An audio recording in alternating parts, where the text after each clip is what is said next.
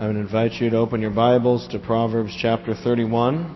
Proverbs chapter 31. We're in page 657 in the Pew Bible. And the children here, kindergarten to second grade, can head off to Children's Church if they'd like to go. Kids, kindergarten to second grade.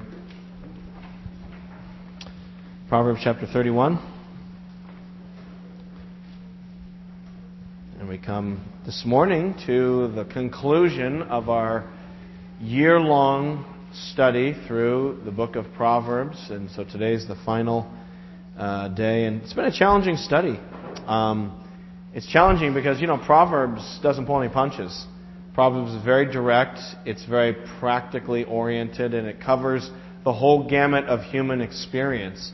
Proverbs talks about raising your children and sex and money and greed and pride and gossip, and pretty much if we've experienced it as humans, it's somehow addressed in Proverbs in a very pointed, kind of in-your-face way. So it's been a challenging, rewarding study in that sense. It's also, I think, been challenging for me as a preacher because I much prefer, my sort of tendency is to preach sort of longer, cohesive literary units. You know what I mean? Like, preach through a psalm, or preach through a story, or preach through 3 paragraphs in the Apostle Paul's writings that all fit together as an argument. That's sort of my inclination. It's the kind of preaching that I like to do, which is what I call expository preaching. Expository preaching is where you expose what's in the Bible, rather than the preacher sort of thinking, today I want to talk about this, and so let's see, I need to find some verses that back that up. Instead it's saying, let's just read what the Bible says, and whatever it says is what we're going to focus on, and let it set the agenda for us. So I like to do that, and it's easier to do with a longer unit because you have a beginning, a middle, and end. You have a context to guide you. But with Proverbs, it's just not structured that way. So if you're going to talk about money, there's a key verse in chapter 2, and then there's one in chapter 3, and there's 2 in chapter 4. So gathering these together has really, at least for me, stretched me. And I'd be curious to know if it stretched you as hearers of God's Word, looking at Scripture this way. So you can imagine my delight when I came to the end of Proverbs. And here at the end is a 21-verse poem. Chapter 31, verses 10 to 31. It's this lengthy poem. In fact, it's so unified. You don't see this in English, but in Hebrew, this is an alphabetic poem. In other words, every line begins with the next letter of the Hebrew alphabet. So Aleph, Bet, Gimel, Dalet, on down the line. So it's this wonderful poem, and it's a poem, really an encomium, praising the ideal wife or the ideal woman. Look at chapter 31, verse 10. A wife of noble character, who can find? She's worth far more than rubies. Her husband has full confidence in her and lacks nothing of value. She brings him good, not harm, all the days of her life. It's kind of interesting, isn't it?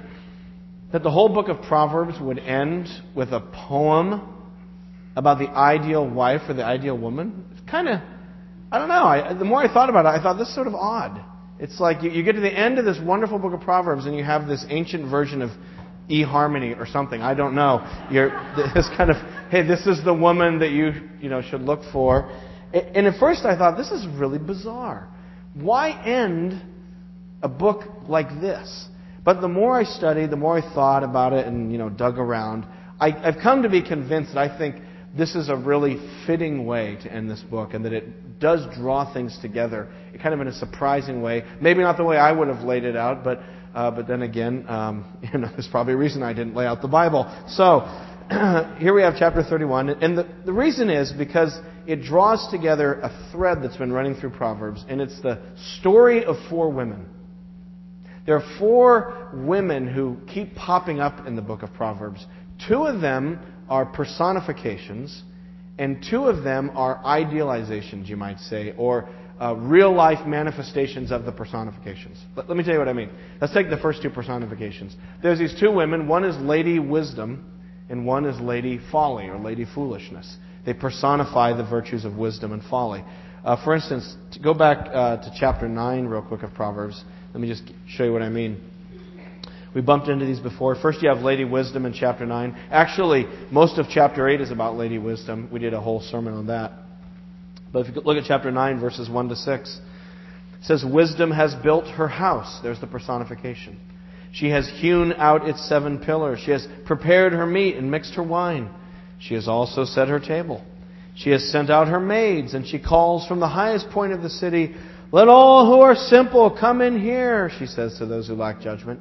Come, eat my food and drink the wine I have mixed. Leave your simple ways, and you will live. Walk in the way of understanding. So wisdom is here represented as a woman who's cooked up a big barbecue, this huge meal, and she's inviting people to come dine at her house. In other words, to take in wisdom is really what that imagery is about. And she's standing calling out to all the passers-by, who's going to come to my house and learn wisdom and live? Now, she's got a competing voice. There's another voice calling out as well. That's Lady Folly. Look down at verse 13. The woman Folly is loud in a bad way. She is undisciplined and without knowledge. She sits at the door of her house on a seat at the highest point of the city. So she's competing here. Calling out to those who pass by, who go straight on their way. Let all who are simple come in here, she says to those who lack judgment. Stolen water is sweet. Food eaten in secret is delicious. In other words, come in here. I've got secret. Implicit message there is sinful secret food. Come in here. Verse 18, but little do they know that the dead are there, that her guests are in the depths of the grave. So we have these 2 women. We have the representation of wisdom, the representation of foolishness, and each of them call out to us, and each of them promise life, but one gives life and one gives death.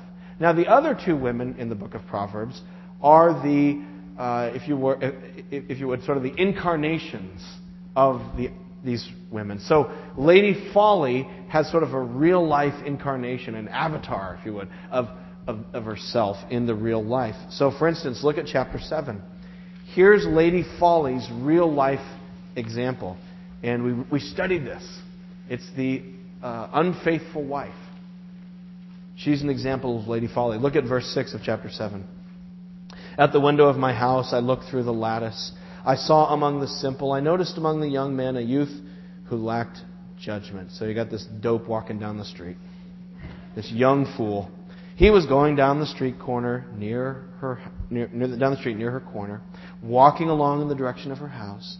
At twilight, as the day was fading, as the dark of night set in, you have this ominous kind of background setting in. Verse 10, then out came a woman to meet him, dressed like a prostitute and with crafty intent. She is loud. See, there's that connection to Lady Folly. And defiant. Her feet never stay at home, now in the streets, now in the squares, at every corner she lurks. She took hold of him and kissed him. And with a brazen face she said, I have fellowship offerings at home. Today I fulfilled my vows, so I came out to meet you. I have looked for you and have found you. I've covered my bed with colored linens from Egypt. I've perfumed my bed with myrrh, aloes, and cinnamon. Come, let's drink deep of love till morning. Let's enjoy ourselves with love. My husband's not at home. He's gone on a long journey. He took his purse filled with money and will not be home till full moon. With persuasive words, she led him astray. She seduced him with her smooth talk. All at once, he followed her like an ox going to the slaughter. And so it's just a gripping, kind of visceral portrayal of what folly looks like in real life. So that's the real life manifestation of Lady Folly. But what's the real life manifestation then of Lady Wisdom? Who's the 4th lady in Proverbs? And the answer is, it's the woman from Proverbs 31. So now go back to Proverbs 31. This poem about the ideal wife is not simply, hey son, try to find this kind of girl. Although it's part that too. But more than that, it's really talking about what wisdom looks like lived out in the real world. That's what it is. So this woman, in a sense, takes in wisdom, imbibes wisdom, assimilates wisdom, and this is how you see it in action. It's going to look like this person. And so that's how it applies not just to women, but to men. It applies to all of us. We should all be looking like this, living out wisdom in action. All right. You know, for the last year, we've been looking at wisdom like taking a movie film, you know, a frame by frame, and it's like we've been looking at each frame and examining the different components of wisdom for the last year as we've slowly worked through this book. But at some point, you've got to put the movie in the projector and run it and show it. I mean, that's the right way to see a movie. And that's what this woman is. She's wisdom in action. We see how it looks and what it produces in our lives. There's two ways to enjoy a car. You can open up the hood of the car and you can take out the carburetor and you can take out the fuel injectors, and that's pretty much what I know that's in there. So, but there's other things in there that you could take out. And so and you can look at each part of a car and be like, okay, that's that and that's that. And that's what we've done for the last year. We've taken out all the Proverbs and put them on the table one by one. But that's not really how you enjoy a car. You got to put the car together, put the hood down, turn the key, and watch that thing peel out. That's how you enjoy a car. And so that's what this woman is. She's an example of what it looks like when we take in all the wisdom of Proverbs, assimilate it, actualize it, and personalize it, and then live it and put it into motion. And when a car goes by, you don't see every little gear and sprocket. You see the car. You know that it's inside working. So in the same way, this lady sums up wisdom. We're not going to see every single topic covered here that we studied throughout the year, but we know it's there because she's working. It's under the hood. It's all happening together. And what does it look like? Well, and the answer is, as we look at this poem, we see a woman who's marked by two characteristics. She's marked by hard work, diligent, tireless work.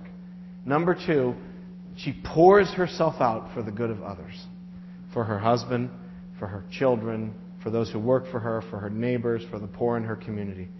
And so as we look at this poem, looking at the poem now in chapter 31, you have the introduction, verses 10 through 12. And then you have the main body of the poem, verses 13 to 27. And let's look at that now. Let's look at the main body of the poem, where it talks about what this woman's like. And here's what I want you to do. As I read through it and kind of comment on it, I want you to look for those two threads.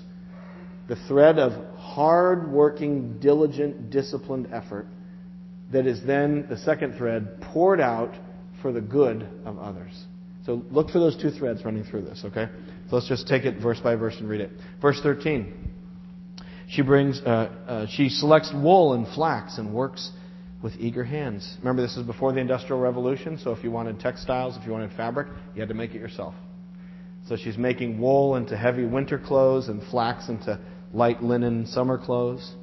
Verse 14, she's like the merchant ships bringing her food from afar. What a great image of constant motion and industry as she travels out and then she comes back. And where did you get that? Well, I was down at the market and I made a deal with this person and that one owed me a favor and look what I got. And so this is industrious, creative, clever person like a merchant ship.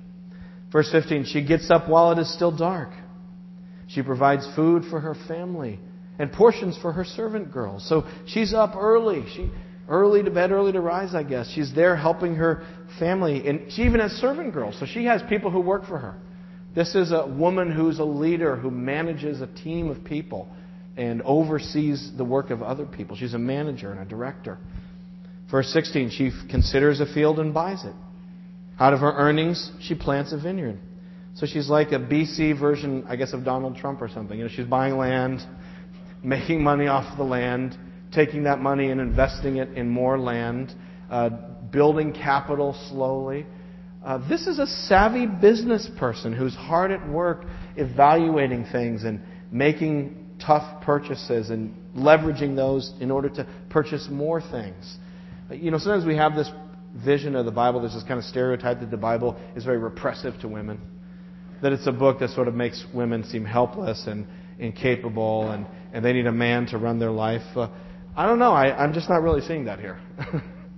What I'm seeing is a very active, capable, smart, decisive woman who is doing well for her family as she works hard and serves others. Look at verse 17. She sets about her work vigorously. Her arms are strong. There's that strength. Her arms are strong for her task. She sees that her trading is profitable and her lamp does not go out at night. In her hand, she holds the distaff and grasps the spindle with her fingers. So this is talking about weaving thread. So not only did they have to make their own cloth, but they had to weave the thread for it in the first place. And so what they would do is they would have a spindle, which was like a long stick, and at the bottom was a round weight that gave it momentum and weight at the bottom. And then they would take a clump of wool or something and tease out some of the fibers and attach it to the spindle. And then as you spun that, it would then stretch and pull and wind the the wool, while at the same time you spun the wool with your fingers. And then that way it was spun this way and stretched, so it turned that clump of wool into nice thread. So she's, again, just a picture of hard work. This is a woman who is working hard for her family, pouring herself out for them. But it's not just for her family. Verse 20. She opens her arms to the poor. She extends her hands to the needy. So what does she do with all of this hard-earned, through her own business acumen and the sweat of her brow? She earns this wealth, but it's not just to be hoarded. She's liberal with it, and she opens herself to those in need and gives to them as well. So she's caring for others. It says in verse 21, when it snows, she has no fear for her household, for all of them are clothed in scarlet. She makes coverings for her bed. She is clothed in fine linen and purple. Scarlet and purple were cloths in those days that were very expensive. The process of dyeing cloth scarlet or purple was very time-consuming. So to wear purple clothes was like you were wealthy, you were prosperous. Only the most prosperous people could afford that kind of clothing. So she's done well through her industry. And then we have this kind of interlude. Verse 23 is a little bit of an interlude in the main body, where we shift back to the husband. It says, her husband is respected at the city gate when he takes his seat among the elders of the land. Now, you may know the city gate was where the center of town life and government took place. So like when the Pilgrims and the Puritans came here, they would build, right in the center of town, they would build a meeting house, right? And every town has the old meeting house. Well, that's what the city gate was. It was the meeting house. It's where the town fathers, if you want to use that language, the town fathers would meet and decide things. So the point seems to be that because of her nobility, hard work, care for others, she has created kind of a reputation for her family so that her husband is respected in town. Not only for who he is, but for who his whole family is, which his wife has helped to create. So her service and her work has sort of lifted the whole family in the respect and esteem of the community. And then we get back in verse 24, back to the hard work. This woman's exhausting. She's like Martha Stewart on steroids. I don't know. Without the jail time. She's amazing. Verse 34, she makes linen garments and sells them and supplies the merchants with sashes. So she's the one who's giving the merchants what they need to sell. She's clothed with strength and dignity. She can laugh at the days to come. But it's not just all financial. Verse 26, she speaks with wisdom and faithful instruction is on her tongue. Like I said, the wisdom is in there fueling this kind of life. And if you want to know something, if you want counsel or advice, this is the woman people go to talk to. Well, have you talked to her yet? Oh, I need to do that. Go talk to her. She'll tell you what to do. She's almost always right. That's a wise woman. And so she's not just feeding people with food and clothing, but with wisdom and advice for living. So you want to get wisdom? You get a woman like this, you marry her, and then you listen to what she says. That's a great way to become wise. Find the Proverbs 31 woman, somehow, trick her into marrying you, and then listen to her, and you will become wise. Because she is the personification or the incarnation of wisdom itself, in a sense. And verse 27 sums it up. Here's the two threads brought together in verse 27. She watches over the affairs of her household. There's the care for others. And she does not eat the bread of idleness. There's the hard work. So what does it look like to assimilate, imbibe, and actualize this book that we've been studying for the last year? It will result in a life that is hardworking and other-focused. It will result in a life, first, that is hardworking, disciplined, tireless, a life where we push things aside in order to work hard and not be distracted and not waste our time. I was thinking if this woman lived in the 21st century today, you probably wouldn't find her eating bonbons and watching soaps 3 hours a day. She wouldn't have time for that. This woman would not be at the spa every week.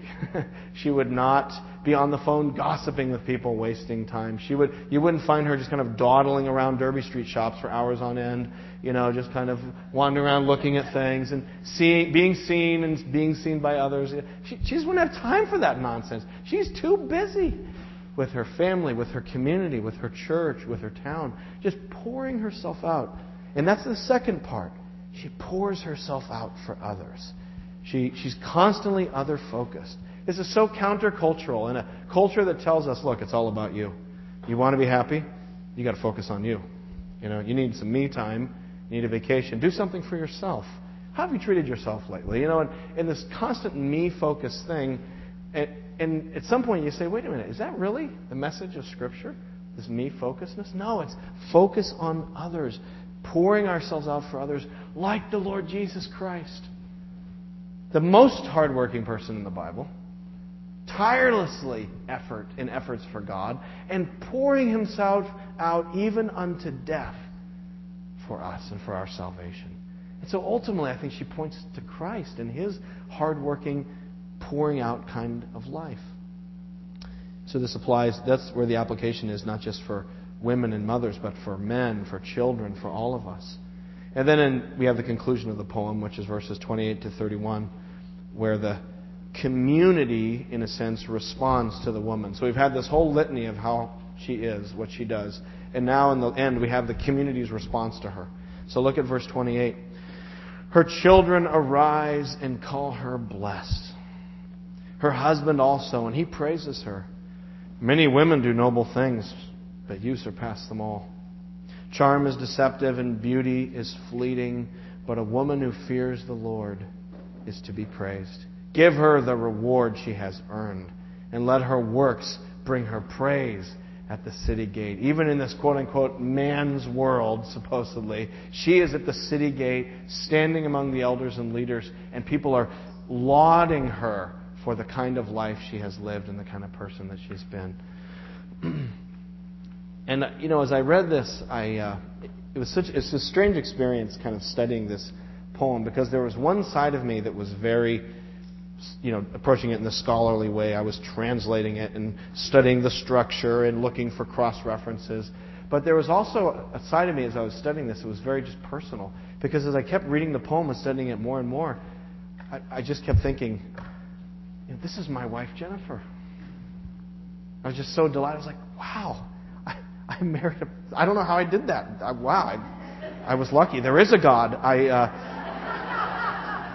Somehow I have a Proverbs 31 woman. And I felt like I just needed to stand up like the husband in the story and praise her, at the city gates. What an amazing woman she is. And because my wife does work hard and pour herself out for our family, it blesses me and enables me to be the person that I need to be and can be for you in different ways. Let me give you an example of that. And the reason I tell this story is just so you can kind of get a glimpse of how this stuff works out in the 21st century in our world today. Friday morning, this is my 4-year-old, our youngest kid, got sniffles or something. Throughout the day, he kind of got fever and got sicker and sicker and just, was lethargic or whatever. That night, we actually let him crawl into bed with us. We never let our kids crawl in bed with us. I know some people do that. We're like, brought him home from the hospital. You're in the crib. I want to sleep. So we've always been like that. So if the kids are in bed with us, that means they're really actually very sick and we want to keep an eye on them. So we're really worried about his breathing. He's just kind of shallow breathing, so he stayed with us. So the next morning was Saturday, which was yesterday. And I left for church. I went to Labor Day, had to get ready for the Labor Day picnic. I was coming here to get the sermon ready and all that stuff. So anyway, I call her in the morning. I'm like, hey, how's everything going? And she says, well, actually, we're going to the doctor here in a few minutes because his breathing really isn't that great. So I said, well, do you want me to come home and get the kids? So I'll take the other 3 and you can take him to the doctor. And she's like, oh, no. She goes, listen. She goes, you have things to do. You need to work on your sermon. You need to get ready for this picnic and things to be there for the people. She goes, I'll be fine with the kids. And I was like, okay, all right, I'll call you later and see if I need to come over. Well, anyway, I eventually did go get the kids. We took them to the Labor Day picnic. Jennifer had to go with our kid to the hospital and found out he's getting the beginning stages of pneumonia. So he's on antibiotics now. He's fine, and he got the nebulizer thing, the little pipe they smoke, and that's what it looked like to me, sucking in the albuterol or whatever. So she tells me, she goes, we got to do the nebulizer for him. And I'm like, okay. And she says, you have to give that to him once every 4 hours. She goes, all night. And I was like, oh man, we're going to be tired tonight, And we're kind of laughing. She says, actually, she goes, you know what? You have to preach tomorrow. And she says, you need to be, ready for that. So I'm going to take care of that tonight. And you just get a good night's sleep and do that. She goes, and tomorrow, when he's tired, I'll sleep with him and I'll catch up with my sleep. And, I was like, it's a small thing, but like, wow, what a tireless, hardworking, other-focused woman, who enables me to do what I do. If she was the kind of woman who said, I've been at the hospital all day, and, you got to go to the picnic. I hope that was fun. But, I've been in the hospital, and right? It would just change what I could or couldn't do as a pastor. It would radically affect how I did my job. And so the reason I can, because she works hard and selflessly pours herself out into her family and her friends and her community, that empowers me to work hard, at studying the Scripture, at being your pastor, which I that's fair to moderate, but I just keep, trying my best with whatever I can to be your pastor, and I can try to pour myself out into you. And hopefully this is how it works, that as God's Word, not me, but God's Word is feeding you, and you come here to spiritually carbo load on the Word of God, you're then energized spiritually to go out and work hard and pour yourselves out because you're nourished by God's Word. And that's how hopefully it works. And you see, it just is this train that goes back as people pour themselves into each other, living out the life of Christ, working hard, sacrificing ourselves, disciplining ourselves to be there for other people. And God uses that and pours us out into one another. If you're a Christian today, if you're a person who's come to faith in Jesus Christ, by putting your trust in Him, is what a Christian is. A Christian is someone who's personally put their faith in Christ as their Savior. If that's where you are, probably it's because somebody along the way denied themselves and poured themselves into you to bring you the gospel. And so this is how God works, through people emulating Christ and sharing the gospel in word and in deed. I think of this church. This is an amazing church in a lot of ways. I feel so blessed. Being the pastor of the church, I feel like my wife. How did I get her? How did I get this church? I don't know. What's going on here? It doesn't fit in my mind, but, well, there it is. And I think of this church, it has so many resources. This is such a blessed congregation. And I don't just mean financially, although God's blessed us financially too, but think of the education levels that are here. The kind of education God's given so many of us. Think about the musical talent we have here, the leadership talent, the counseling talent, the servants we have, the people with different trades and skills. The skills and abilities and connections we have. We have people here who can pull strings on someone who can pull strings and make huge things happen. Just the connections of this body. And it's a wonderful thing. I don't have any problem with that. The question is, what do we do with it? Now, I don't have any problem with people being wealthy or privileged. Some people have a chip on their shoulder about that. I don't care. The question is, what are you going to do with it? What do you do with what God has given you, whether it's little or much? And if God has given our church much, then we are responsible for that. And so my heart is, can we be the bride of Christ like the Proverbs 31 wife? Can we use the blessings God has poured into our congregation in a worldly sense to be a blessing to the South Shore of Boston and our communities and even to the ends of the earth? This is what it means for us to be following Christ, that we have productive lives that are hardworking, disciplined, and poured out for other people. And so where are you at in your own life in following Christ? Could it be, and this may sound a little direct, but hey, we're at the end of Proverbs, so let's put it all on the line here. Maybe you're just wasting your life. Isn't it possible that we're wasting our life? And it may not seem like we're wasting our life because we're doing just what the world tells us to do. We bought the things we've always wanted to buy, and we have the job we always wanted to get, and we're living in the house where we always wanted to live. We went to the school we wanted to go to, and we're engaged in the hobby that we enjoy, and we're doing all the world's things. And so it doesn't look like we're wasting our life. It looks like we're doing it right, but in reality, it's a waste because it's not being done for the glory of Christ, whatever it may be. And you do all those things, and you get it all, and you have it all before you, and then you're like, is this it? Is this what it's all about? And something deep inside is telling you this isn't it. Even though it seems like you have it and everyone else is jealous of what you have. And that's not it. So what does it take? The answer is in verse 30. Charm is deceptive. Beauty is fleeting. but a woman who fears the Lord, in other words, reverences and respects the Lord, is to be praised.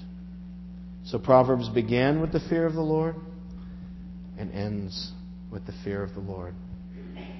We have to come before God and humble ourselves before Him and say, God, I have been living my life for myself. I've been living my life for things that do not matter. God, I've bought into the wrong story, the wrong narrative. And Lord, I confess that. God, I want to change. I want to have a life lived for You and for others. And you need to turn your eyes to Jesus. As we sang earlier, turn your eyes upon Christ and look to Him, because Christ is that one who worked hard and who poured Himself out for us. And because He poured out His blood on the cross, we can be forgiven and washed clean of our sins and have this new life. And so, which path? There's two paths. There's the path of folly that's often garbed in worldly success, but it ends in death apart from God. And then there's the path of Lady Wisdom, which is the path of Christ, who is wisdom. Not just a personification, not just an example. Jesus Christ is wisdom. Do you turn to Christ and find salvation? Which one is it? It's one or the other. So I would just stand with Lady Wisdom this morning and call you to Christ. Call you to put your faith in Him, to change the direction of your life. Let's pray.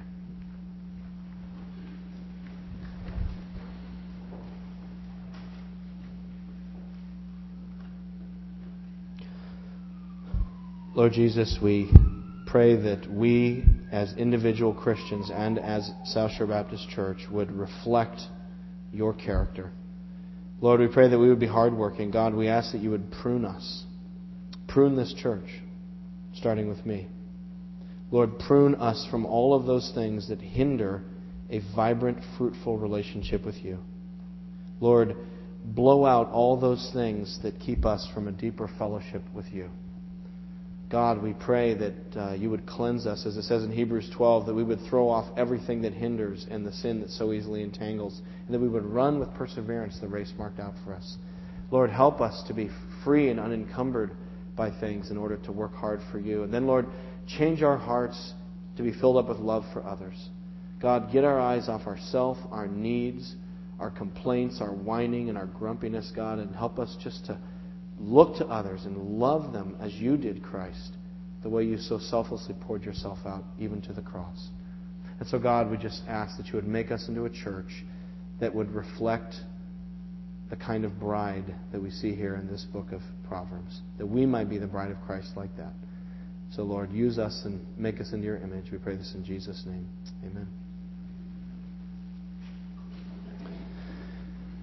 As we come to the Lord's Supper, we come to celebrate the sacrifice of Christ for us. And one of our elders, one of our pastors here, Russ McLeod, is going to come and lead us in the Lord's Supper this morning. So, Russ, would you come and lead us?